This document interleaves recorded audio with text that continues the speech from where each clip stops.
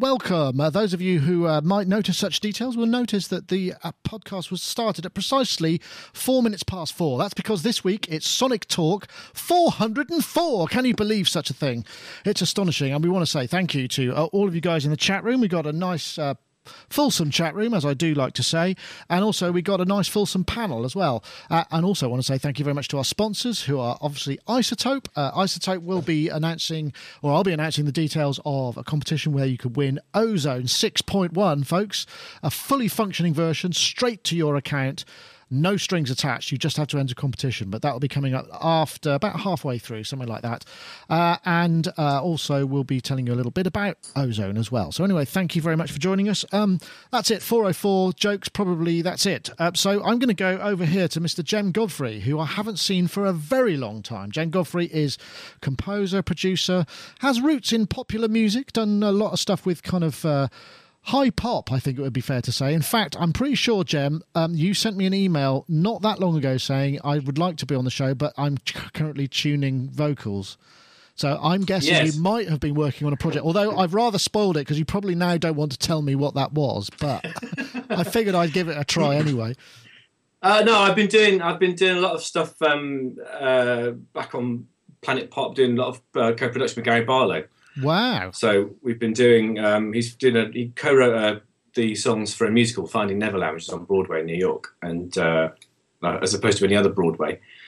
And there's like an album of 17 tracks. So it's like an artist, rather than it being like the sort of cast album. It's like artists, Jennifer Lopez and all kinds of Christina Aguilera, all kinds of people. So yeah, I kind of dropped in at the deep end on that. It's been brilliant fun. Wow, that sounds awesome. Gary Barlow, in case people don't know the name or made the association, he's obviously the kind of the main songwriting talent, production talent possibly behind Take That, who were kind of one of the original, I guess they were worldwide famous bands. I don't know if they were huge over here, and they've recently had a resurgence, smaller, less of them in the group, but they've been doing a sort of dad group maybe rather than a boy band these days. But he's got a dad band. He's got his fingers in a lot of pies.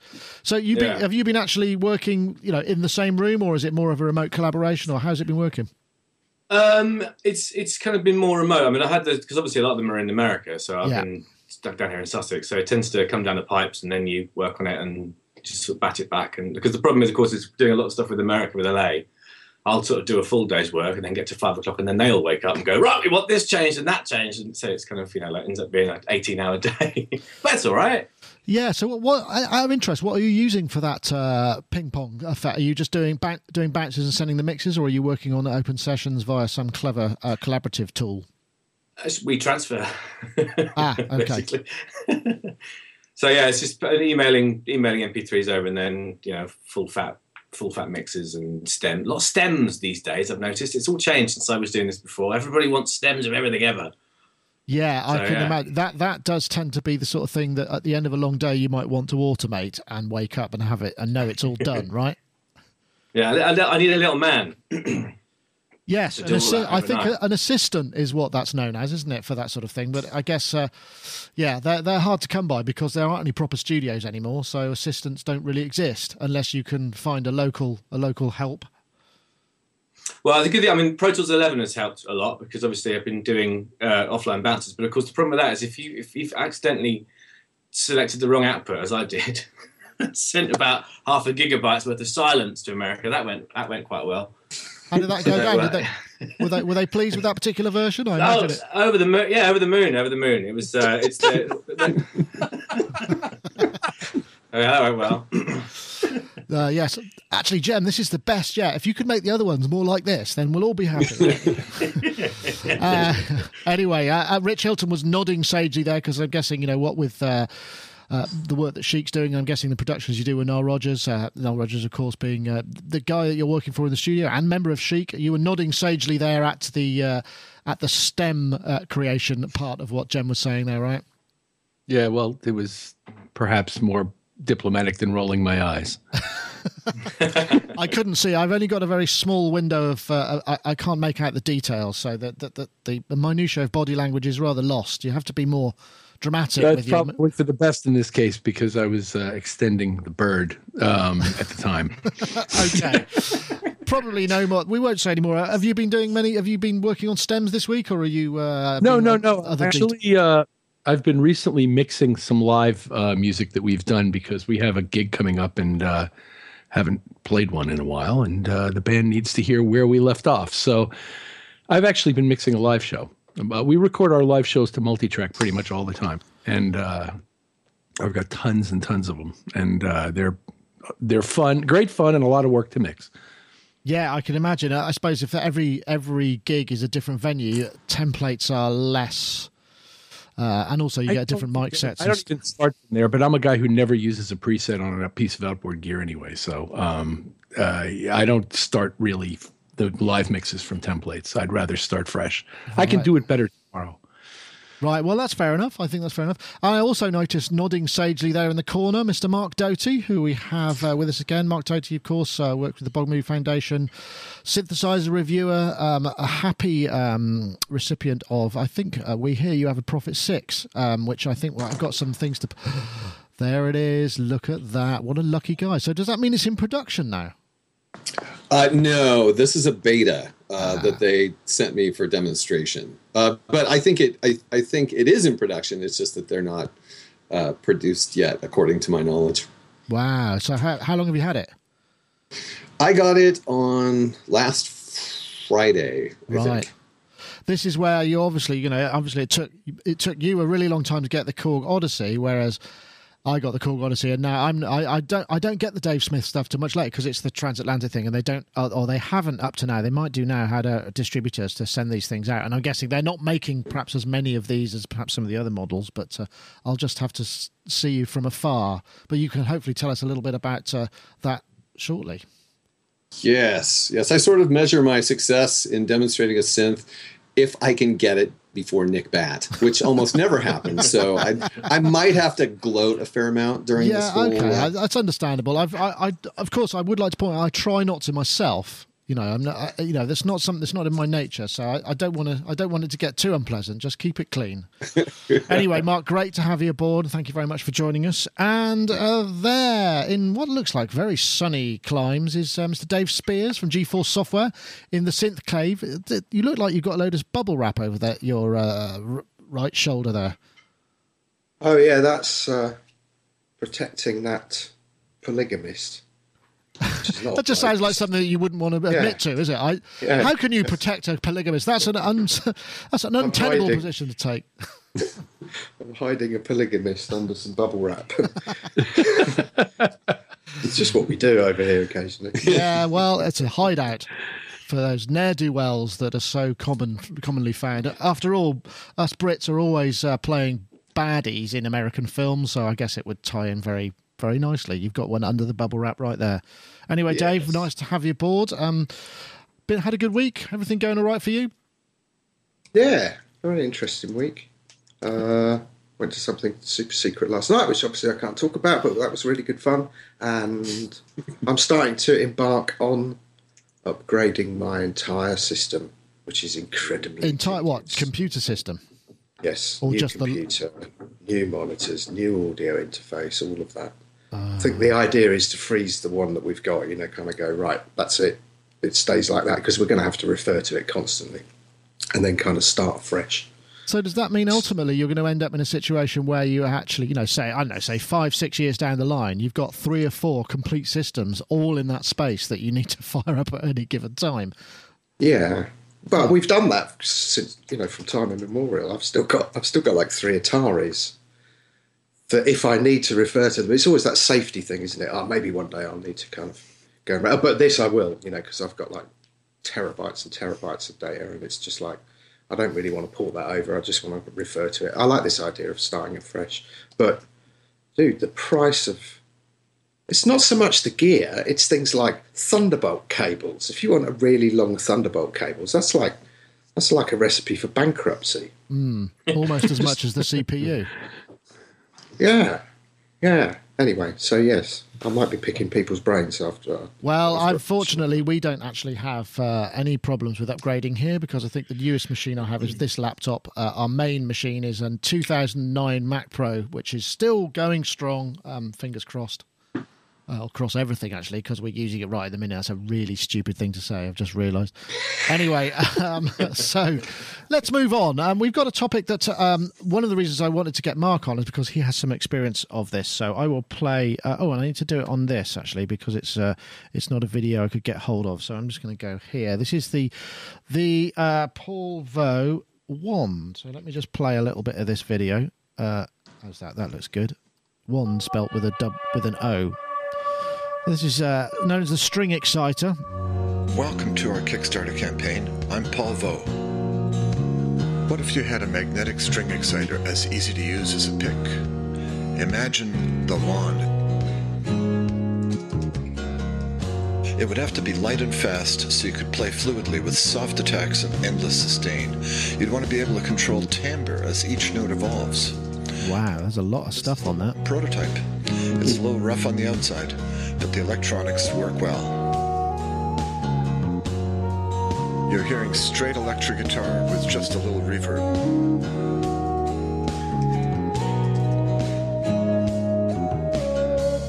Right, I'm not going to play the whole thing, but that, basically, if you're aware of Paul Vo's got some very unique and unusual technology that we first saw in the Moog guitar, which was 2008, I believe, where you have individual excitement built into all of the strings.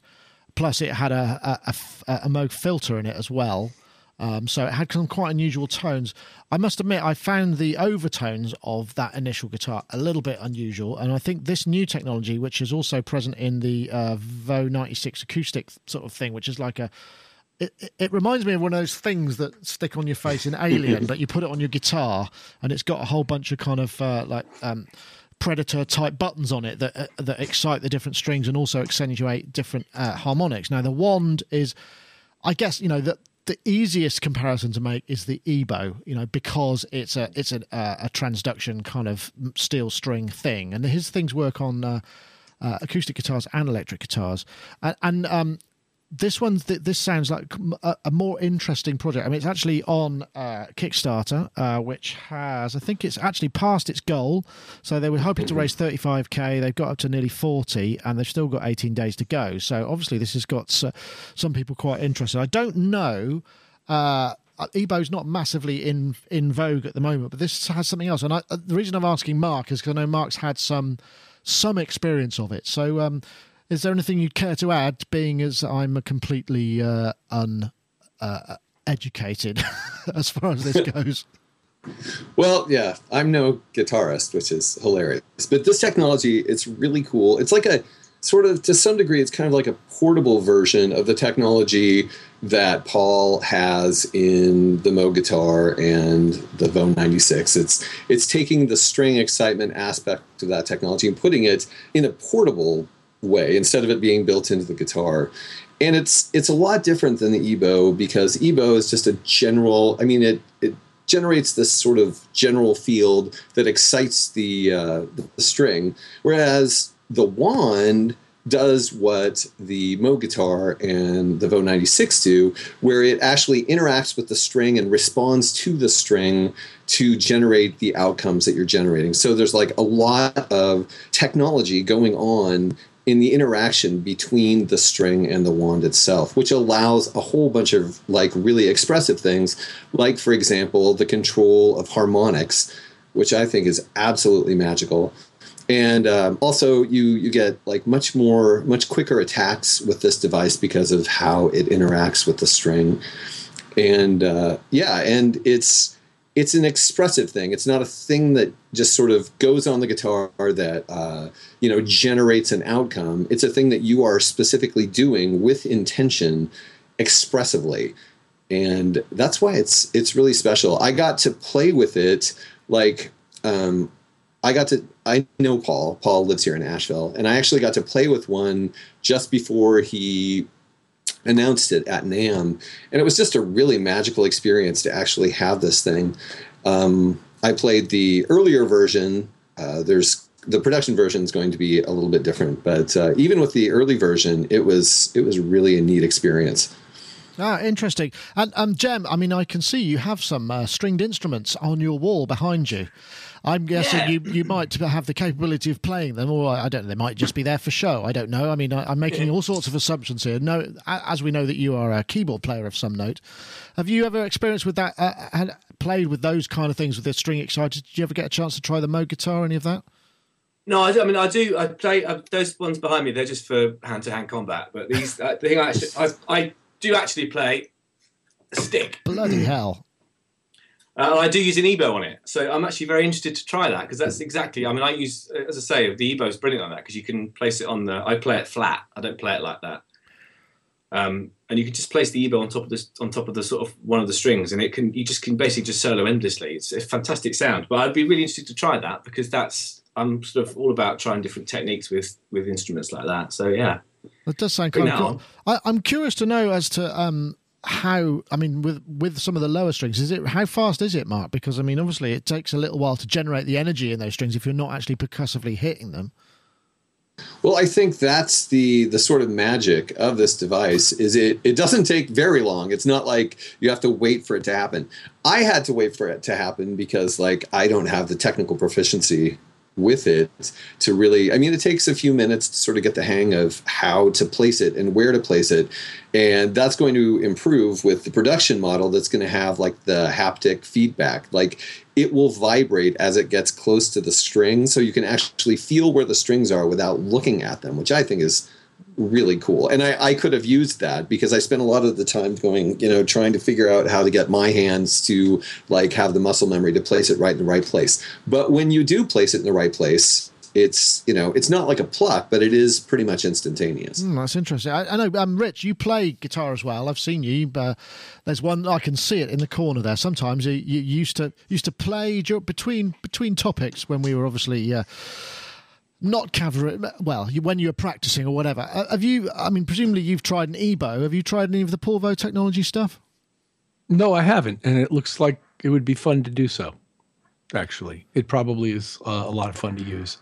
I think related to your question about the attack time, basically, which is sort of what you were getting at, is how close to an actual pick attack do you get? You don't get that front looking thing, that sharp angled thing that you get with a pick attack, but based on how quickly you bring it towards the string and how intensely it's affecting the string, you can alter the amount of attack time based on the way, with most magnetic devices, and I assume with this thing.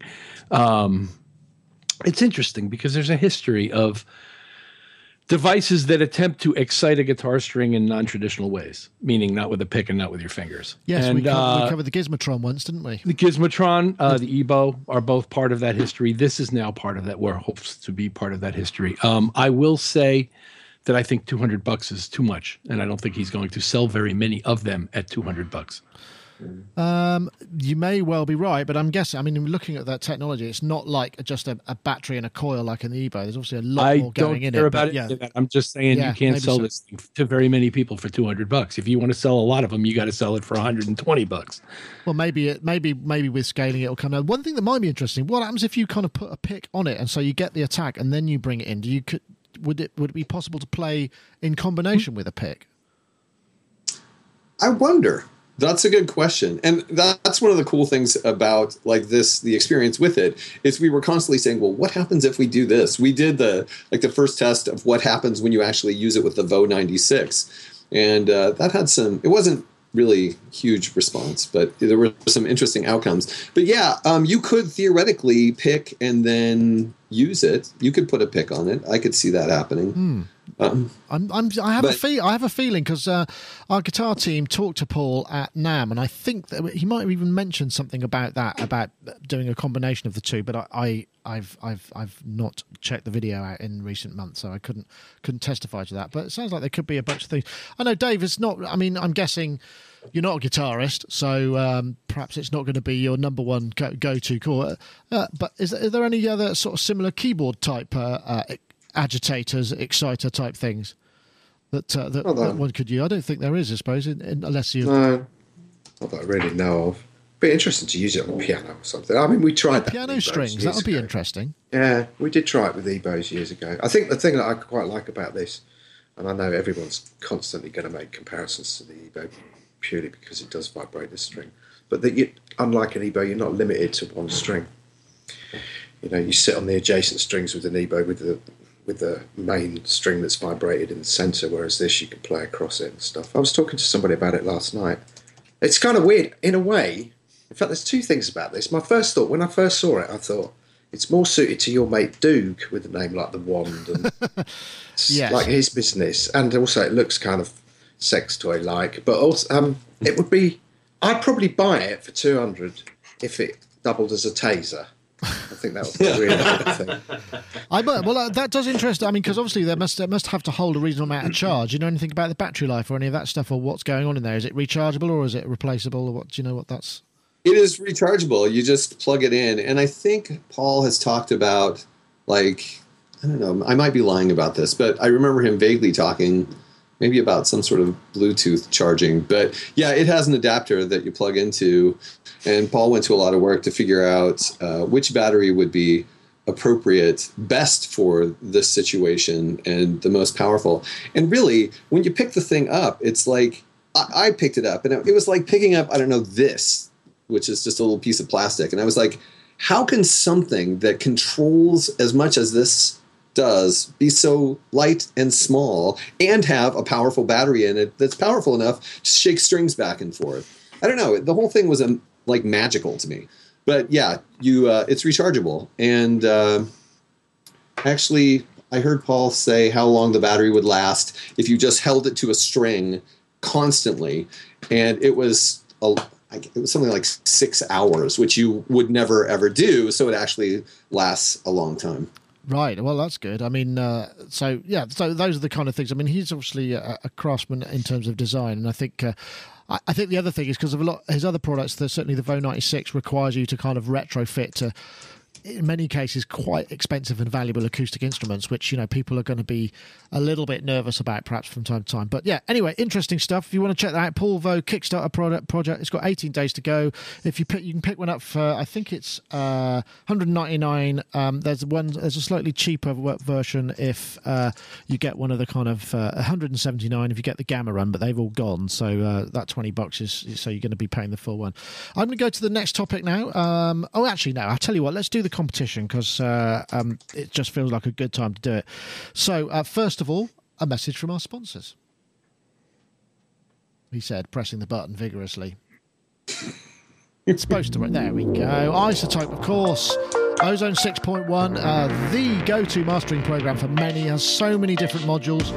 Equalizer, Dynamics, Maximizer, Exciter, Imager, Post, Equalizer, Dither, Dynamic EQ, which is advanced only. There is an advanced and a regular version. For many people, it's, you know, slap it across the stereo bus, produce the master, but you can use it on individual tracks as well. It's got a lot of capabilities in there. You can make smarter mix decisions aided by robust real-time visual feedback, and you can quickly achieve authentic sounds with every genre with a comprehensive bank of presets. And in fact, iZotope have lots and lots of tutorial stuff and ways to use it. So if you want to check out Ozone 6.1, you're into mastering, or you just want to improve the quality of specific tracks in a mix, do try it out. iZotope.com/Iris. As with many of their products, it's a 10-day free demo. But if you're lucky enough to win our competition, then you won't have to buy it at all. So let me just go to last week's winner. We had as episode 403. Obviously, we're in 404 now. We picked a winner from last week's entries, and that chap is called Dodecahedron, and his Twitter handle is at Dodeca, DODECA3, Dodeca3.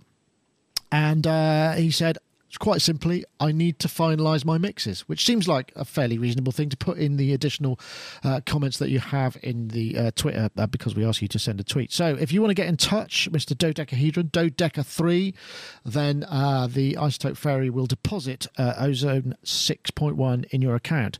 But if you're interested in winning for this week, we have another competition, because iZotope sponsor the show. You can win iZotope Ozone 6.1. You need to be on Twitter, and you need to tweet the hashtag the hashtag The Mix Doctor in one word, and the hashtag Ozone6. So The Mix Doctor and Ozone6 to @SonicState and @Isotope Inc. You do have 140 characters, so that gives you a number of other characters to. I just want to see if that would give me a count. Anyway, the rest of the characters you can write something witty or something that that we can read. Anyway, it's certainly, we do like to have additional comments. So once again, we thank Isotope for sponsoring the show. Right, and next, let's get straight on to the next topic, which, if I remember correctly, if I press this button here, this is Stereo Ping, or Stereo Ping. This is a synth controller demo. Basically, they make these dedicated controllers for synths that basically, frankly, have awful user interfaces. So this is the TX81Z.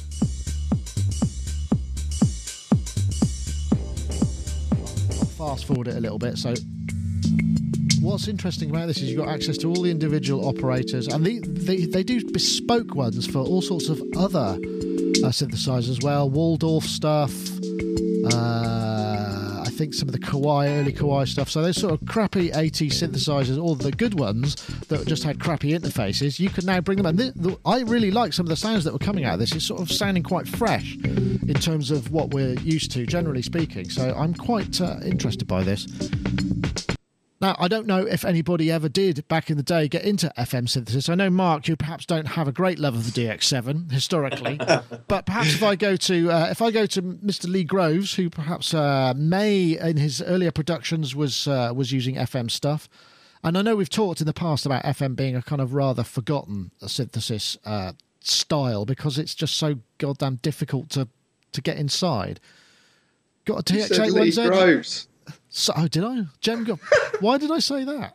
That's bizarre.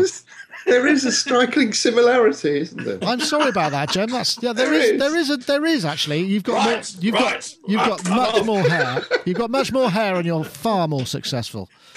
Anyway, Jem, I'm sorry about that.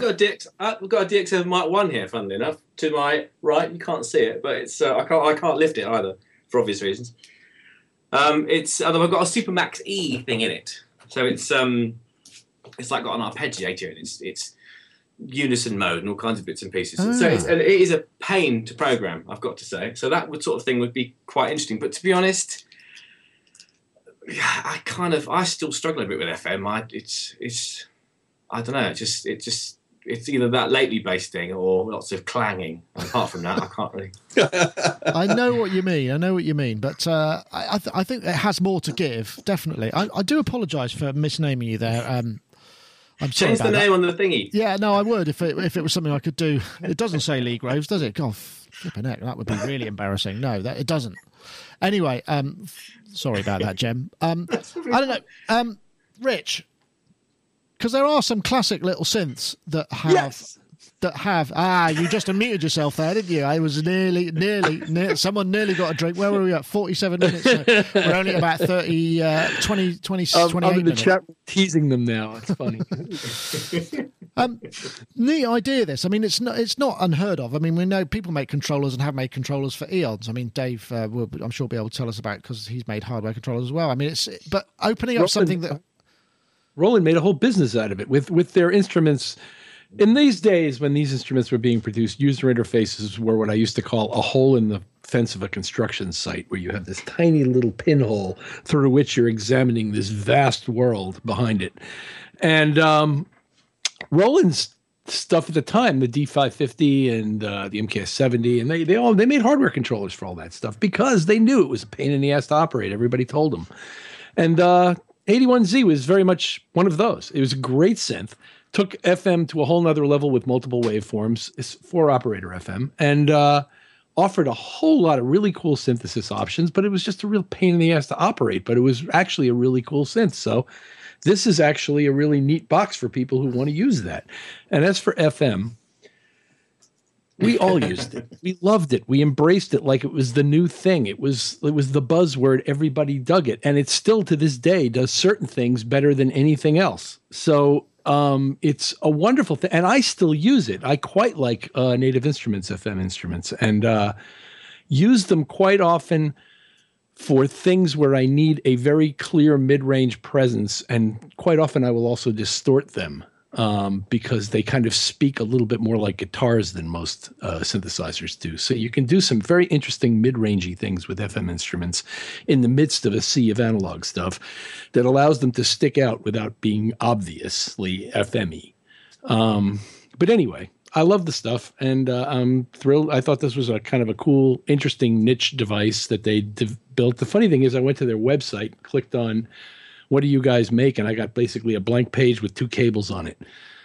Yeah, well, it's really funny because yesterday we ran a story on this because I spotted this video and I thought, oh, great. And it's a really neat, I think I gave it a kind of rather link bait kind of headline, which is something to do with making an FM synth usable. And now there's no product left. I don't know whether they've sold out or whether perhaps, you know, it's updating the range or it's just one of those timing issues. I really don't know. But I think they are in kit form. They're €225. This is what I remember because it's not there anymore. And it's about 40 things. And you basically sort it all out yourself. But I think they are different for each synth. I don't think it's just a question of a new... I don't think there's a different set of switch because some of them are multi-position switches for selecting waveforms, for instance, in certain other synthesizers, and some of them are just kind of dials, like they seem to be in the TX81Z version. But yeah, I mean, it's not a cheap thing, but I mean, if you think it could open up the world of one of those synths that, you know, Dave, that, you know, three times what somebody would have paid for the 81Z, actually. Really? How much was it when it came out? Was it that cheap? Oh, no. Back then it was expensive, but in the intervening years, you could have bought one for $50. Probably still You probably could have taken one from a garage sale for $20. I mean, there were people basically using them to hold the door open. Future doorstops. Doorstops past, even. Very small doors in some cases because it's, you know, it's light. It's a single rack space. Yeah, I suppose so. Oh, no, Dave, you've... No, 3 is Dave. That's right, Dave. You've created a controller. I mean, you know, and in many ways, I'm sure the was it the Fat Boy? Was that what it was called? Yeah. Could have probably controlled one of those if you programmed it up. But this just looks. I mean, I like the idea. I mean, and you've done the you know, worked with the people who made the Imposca controller, and it really changes your relationship with any instrument, doesn't it? If it hasn't got those front panel controls. I see you're holding something there. Ooh, flipping out. This is the really funny thing, right? This is the dust on it. Yeah. That's vintage dust, man. That's analog dust. Isn't it? But is that something that you're not using because you're not using the instrument or because you only... Yeah, right. Only because the display's packed up on the MKS. But no, it does. It changes everything. This really did remind me of the Fat Boy because we did little overlays and stuff. My question with this was, I mean, the Fat Boy was really simple and it was designed to overcome the whole GSXG. In fact, AWE sound cards, the old Creative Lab sound cards, because they were shipping something like 250,000 of those cards a month in Europe. And we were like, wow, it's got an interesting chip on it. You know, it sounded okay. But for me, you know, I was doing a lot of stuff for Roland Soundcam Buys, I suppose, plural. And I didn't like that wallpaper and threw a letterbox thing. So it kind of came from that. And then we took it to Steinberg, were our distributor at the time. They had a division in Germany called Direct Services, and we took it to them. And Manfred, they were just about to distribute Rebirth. And he said, you should put a CC mode on it because the AWE and the GS and XG stuff were non-registered parameters, all NRPNs. And he said, you should just put a controller mode on it as well, and we'll take X amount. And that kind of kick-started the whole thing for us. And we did pretty well out of it. But it was kind of like a band, really, you know. We were kind of fighting the world. And then when we started selling quite a lot of these, it was like, it was my idea. No, I funded it. It was my PA. So that was the kind of demise of that business. But I've always, and that essentially... when the Imposca 2 controller came into it, the frustration I had with the Fat Boy was that you didn't have this one-to-one correlation between the position of the knobs and the position of the controls on the interface, and that kind of interrupted the flow, even though it was amazing. And to be honest, we could have made a Fat Boy with like 3 knobs on it because everyone went for filter cutoff, resonance and pan or something, you know. Yeah. I think at one point we did have a little prototype, but people like Dope for come in and do it for like super cheap, and can't compete. But we did really well, and this really reminded me of that. I really liked it. In fact, it sounded.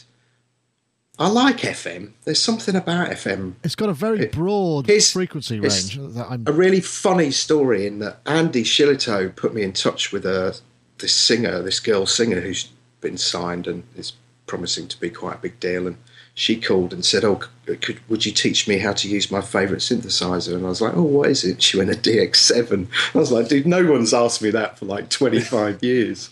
So that was kind of weird. But yeah, the Unders, Rick uses it. Obviously, uses it.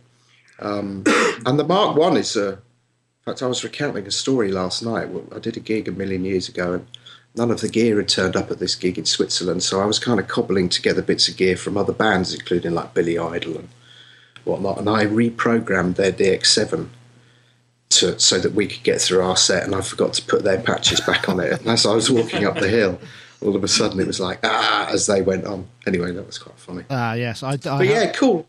I like gizmos like this. And for me, this sounded interesting, It did, and like you said, Rich, that the TX8 did have the fact that because most of the other ones just had sine waves, so the fact that you could change the waveforms is interesting. I know, Mark. I mean, you're a keen synthesist.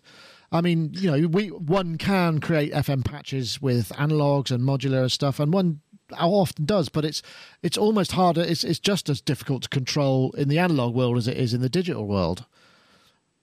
Well, I always say the thing that I don't like about FM is that it's a really abstract mathematical concept. Not that it isn't capable of creating cool sounds or even a lot of the, all the analog sounds, although without the analog quality. But still, I mean, as a synthesis, it's super powerful and it creates some really interesting things. But its biggest problem has always been the fact that it's very abstract, although you can learn it. And then the interface has always been terrible because it was right there at that point where, and part of my hatred for the DX7 is philosophical more than anything. It's that when it arrived, it created a preset culture. Yeah. And it was terrible. It was inexpensive. It was totally polyphonic. Well, not totally polyphonic, but you know what I mean. And then it created this preset culture where synthesists became people who chose that awful electric piano sound, which I don't know if I can forgive a DX7 for that, but yeah. But this idea is fantastic. I totally endorse this concept. I had a Yamaha PSS 680, the one that has the big blue drum buttons under the keys, and it had a really basic FM section that was so fun to use because there was no menu diving. It was just buttons and increments. And it was super easy, and I loved it. I was like, I'm doing FM, and no one knows. But your dirty secret. I've said it. People are listening to me now. But no, I think this is a great idea, and I wish people would really pursue it, like on a larger scale. Wow, Jem played the Doogie Howser theme tune, wasn't it, Mark? Jem has right there. I can see it. And he's got the DX7. It was a heavy old thing. Wasn't Thing is heavy. And you've got the ROM cartridge in there as well. Is that the factory sounds or what have you? Or is that one of the Mega ROM? What do they call those things? It's. I can tell you what. I need to go to the gym after this. Well, maybe you don't. It's heavy. You see that? It's the Master Group Keyboard and Plucked. There you go. Oh, sure. It's got cartridges. I can tell you use it a lot, right? But the other thing, I mean, also programs. Right the other thing that's easy to forget is that actually at the time it had quite an unusual keyboard feel. It was that sort of semi-weighted sprung sort of thing, which I guess meant that also gained quite a lot of popularity with players who were perhaps coming from more of a weighted keyboard or piano side of things that needed a keyboard. I mean, like, I can do, my clav and sort of organy kind of sounds as well. I mean, it did some of the emulation. I never forget. There was a band who came into a club where I used to do a lot of sound called Jazz Jamaica, and I think a lot of the guys had come over from Jamaica to be in the band, and they were the brilliant horn players. They just did that kind of classic ska reggae. And the guy who played the piano was using a DX7 the whole time, and he had a DX7 piano patch on it, which is really shockingly awful. It really doesn't sound anything like a piano at all, but, you did just have to make do with what you could get. And it's not so good at some of those things. So, Rich, you look like you wanted to come in there. Well, there's a whole bunch of stuff I need to address here. First of all, there were some people back then doing things with breath controllers and DX7s that were stunning. Second of all, DX7 was not the beginning of the preset culture, though it certainly did a lot to advance it because it was so complicated compared to what people had seen before that people were more reliant on those presets than they might have been on previous instruments. But by the time DX7 appeared, we had 3 or 4 years of nonstop preset-filled instruments that had been released. So that culture was already well underway. Now, it was definitely spurred on by the appearance of the DX7. And people loved those presets. It's a testament to how well they wrote those presets in terms of how popular that instrument became for the time that it did, at least until the D50 showed up, which was Persing's work, I believe, in the programming. But anyway, so there's that. And it doesn't do, you see, if you evaluate it in terms of how well it does all of what came before it did, then you don't get to see what it's good at, because it's really good at certain things. And people were doing a lot of really interesting things, often with racks of 8 of them.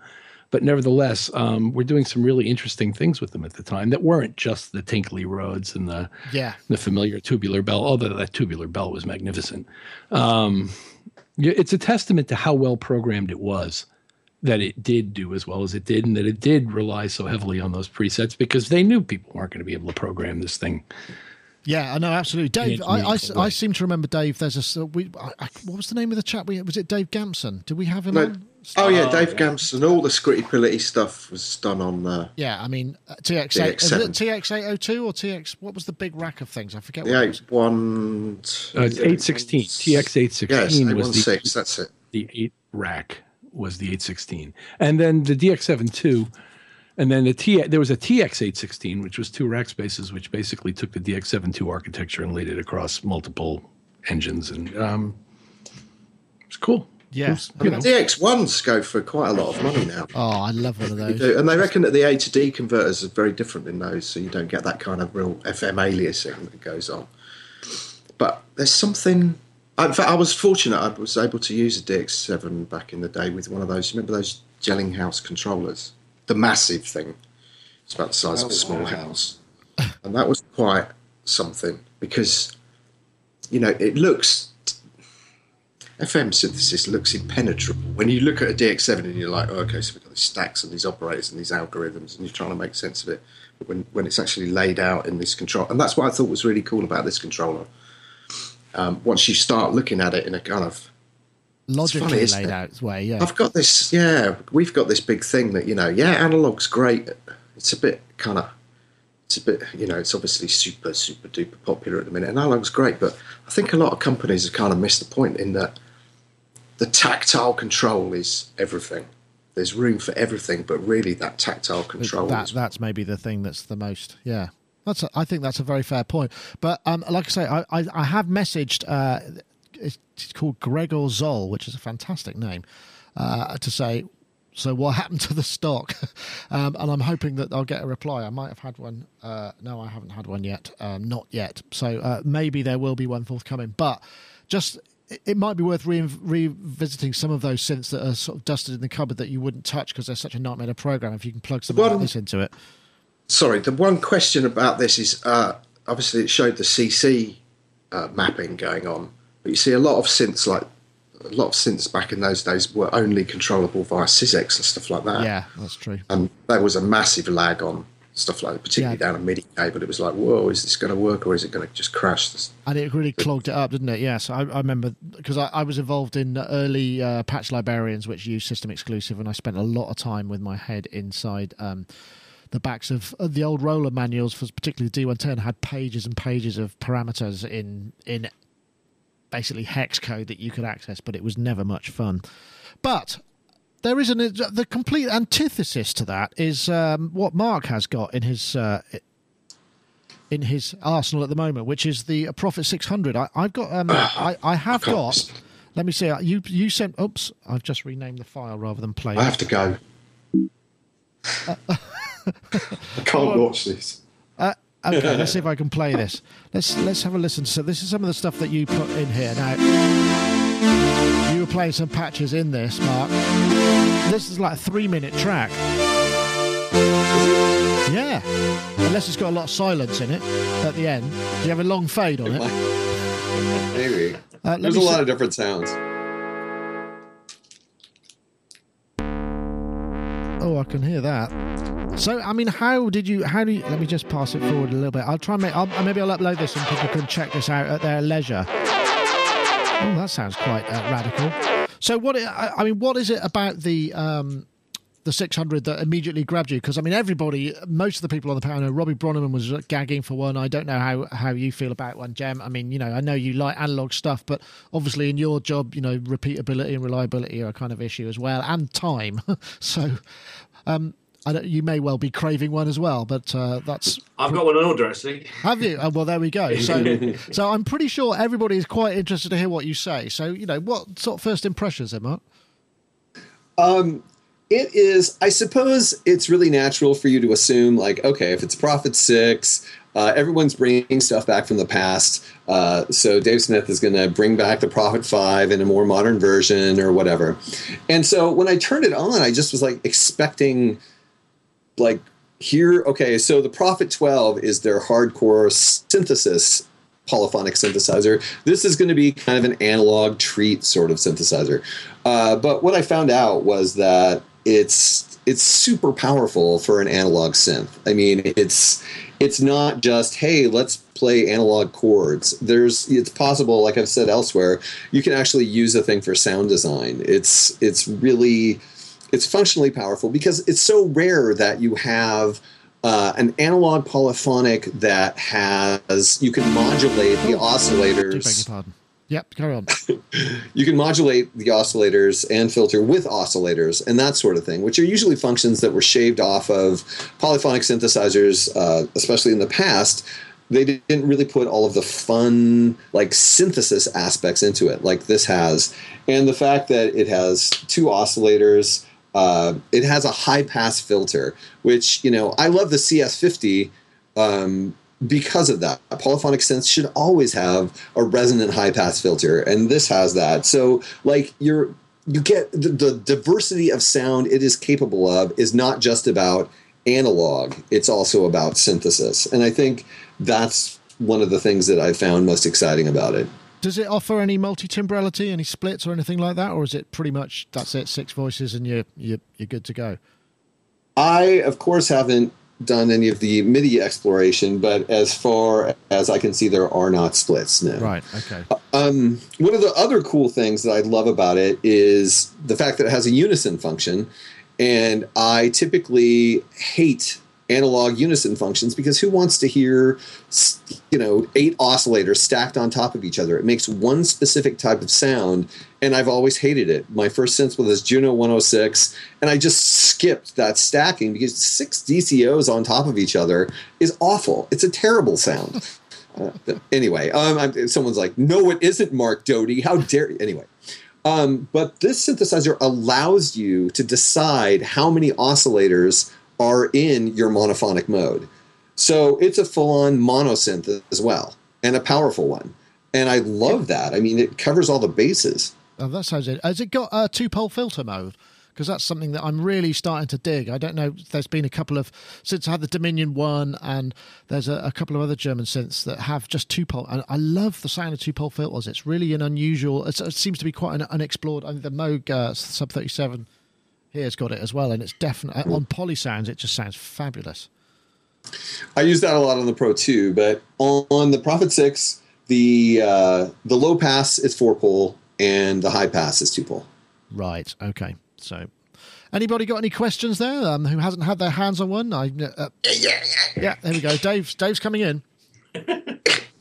Go ahead, caller. Can I have one? No. Is Unison? I know we're talking about Unison, but is it detunable? Detune it across the voices.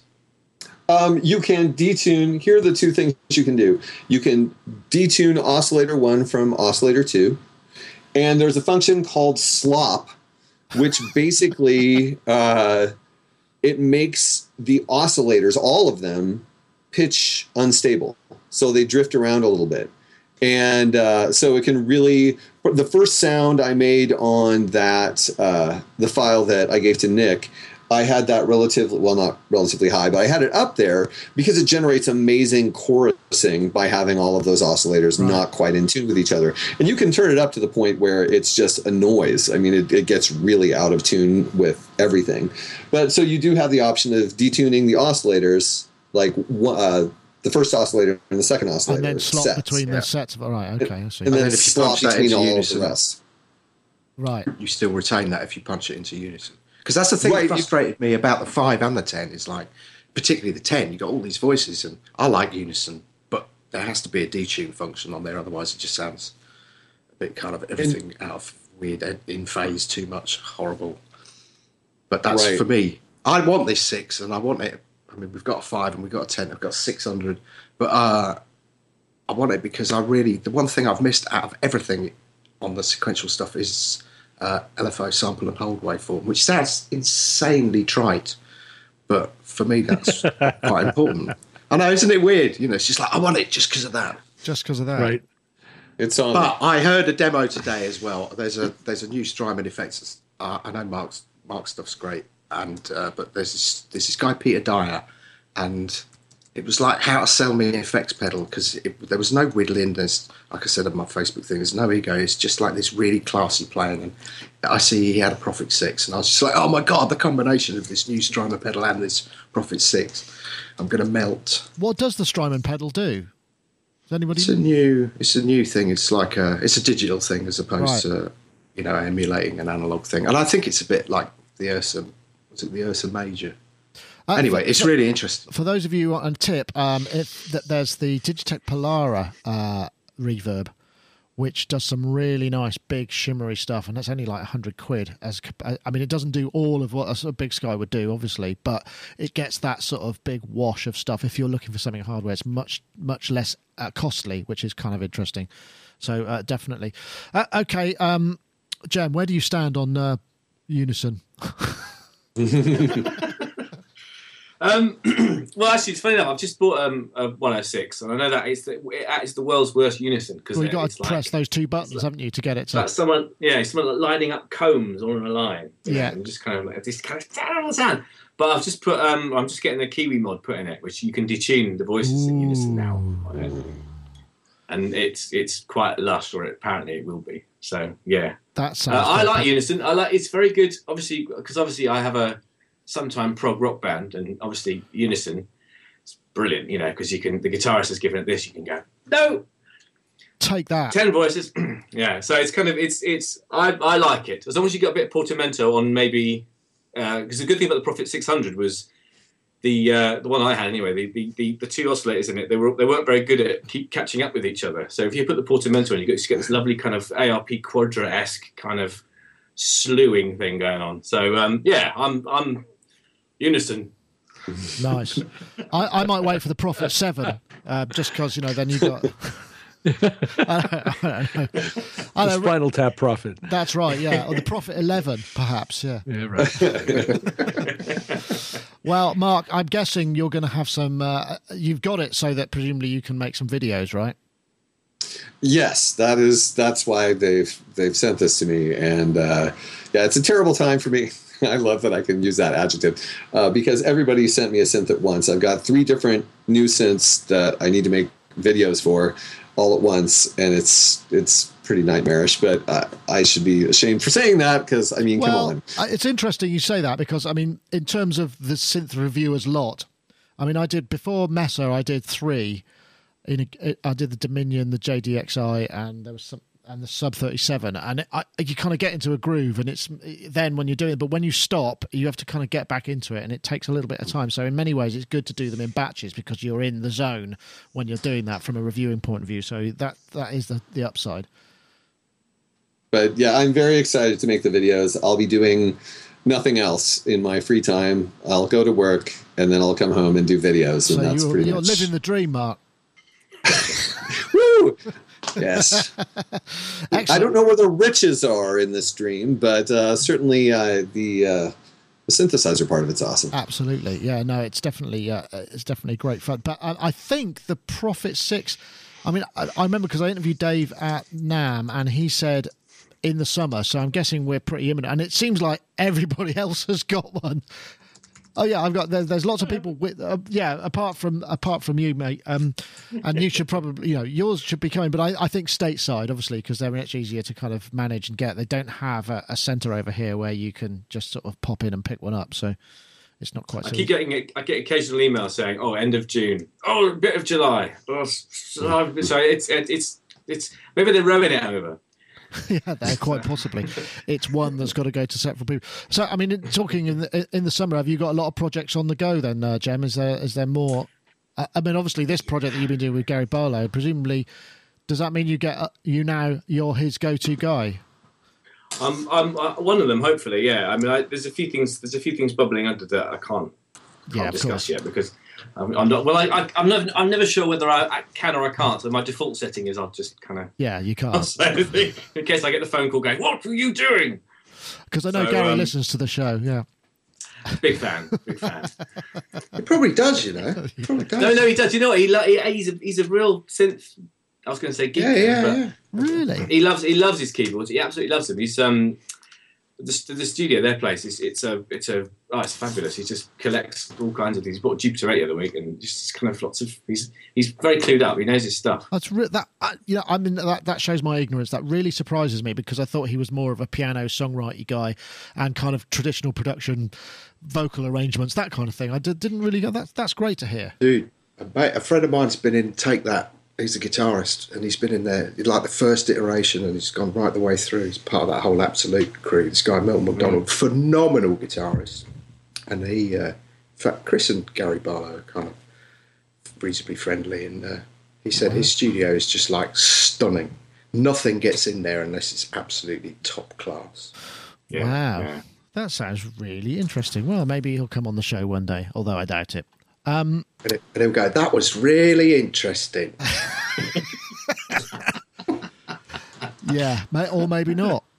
There's something else I was looking at here. Now, where is my...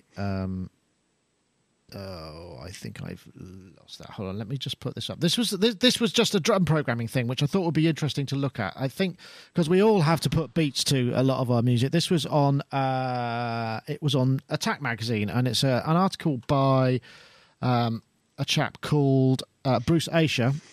And he calls it the psychoacoustics of drums, which I think is perhaps not quite the right thing to say, because it's not about the acoustics. It's more about the kind of timings and the variations in velocity and decay and all of those little tricks to sort of de-machine those machiney beats. And I'm just wondering whether or not there's anybody got any particular favourites in here. Rich, you let out a big sigh, so I'm just wondering whether or not this any of this has any relevance to you or not. But there's relevance. My examination of this topic began in 1983.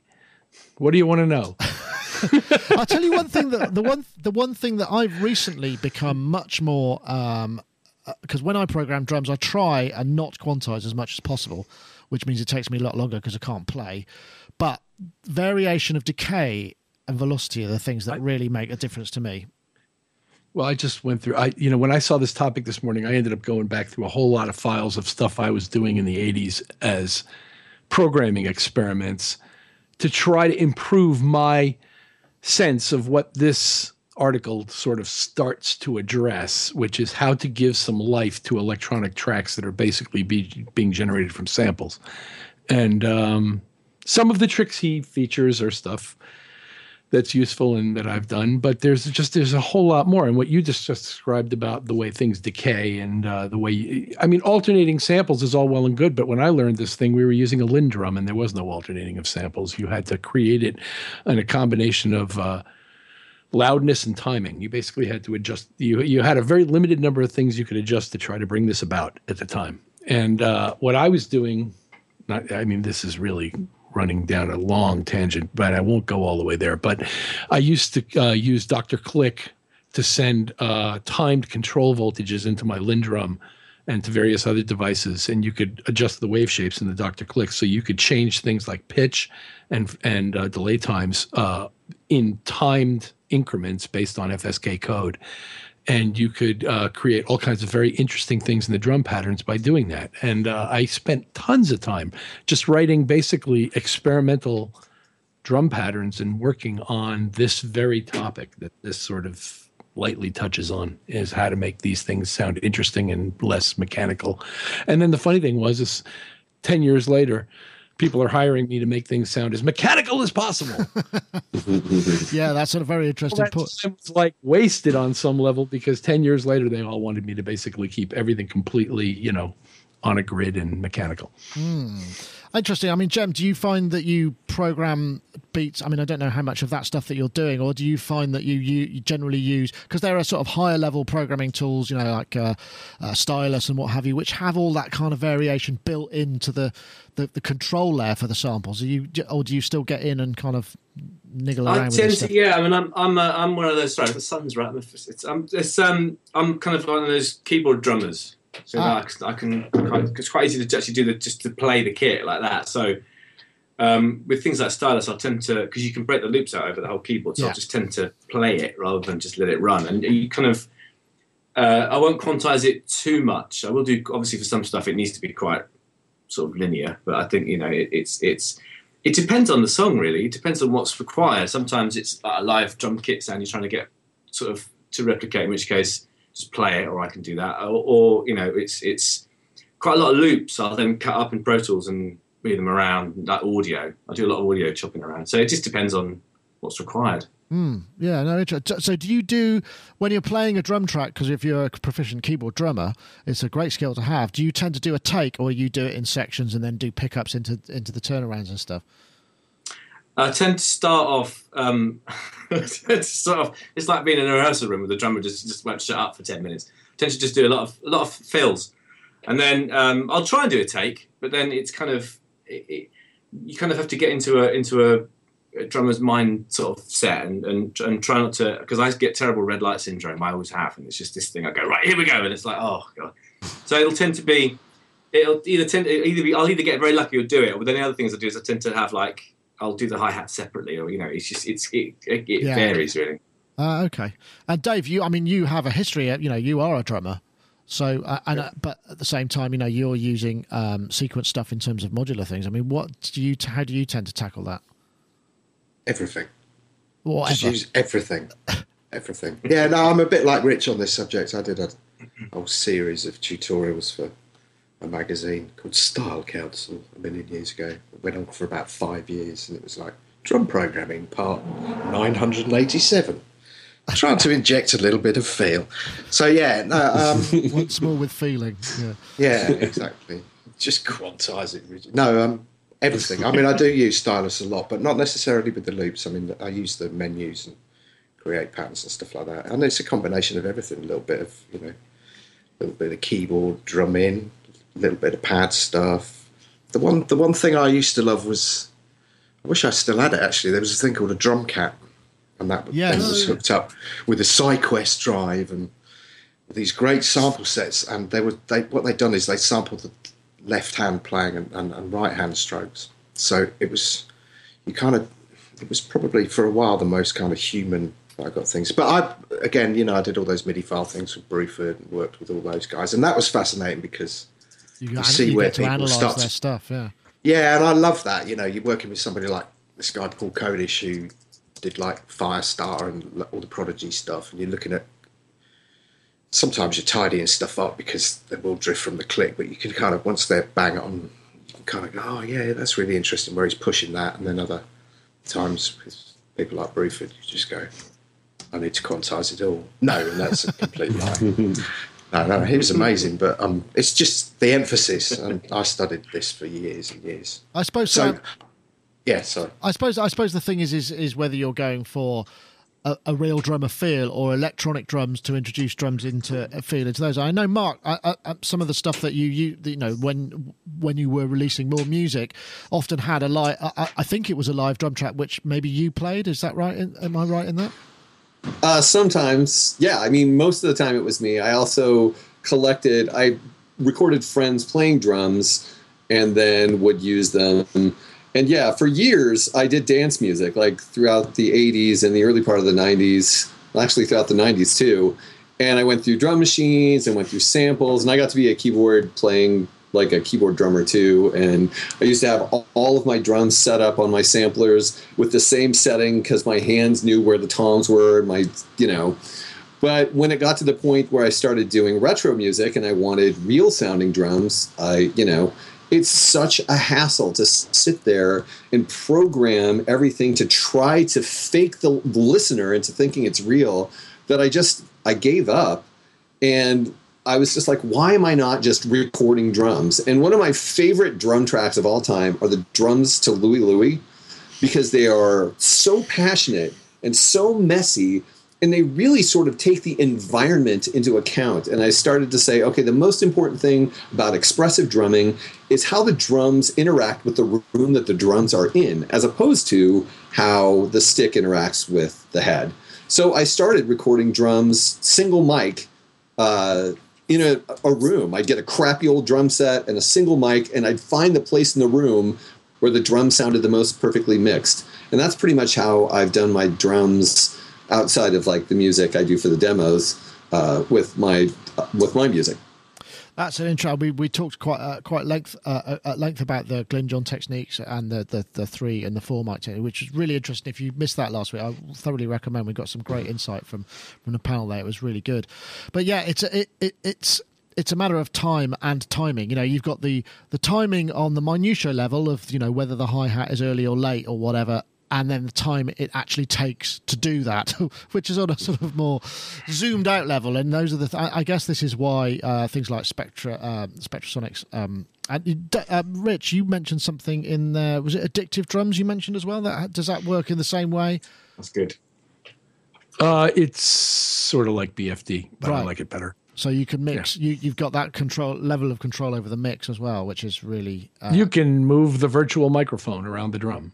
Wow. You know what I mean? You can move it closer or further away. You can change the angle of the thing. It's got amazing tools. I really like it, and I really like them, which is why I mentioned it in the chat room. No, I suppose the thing that people must be doing as well is.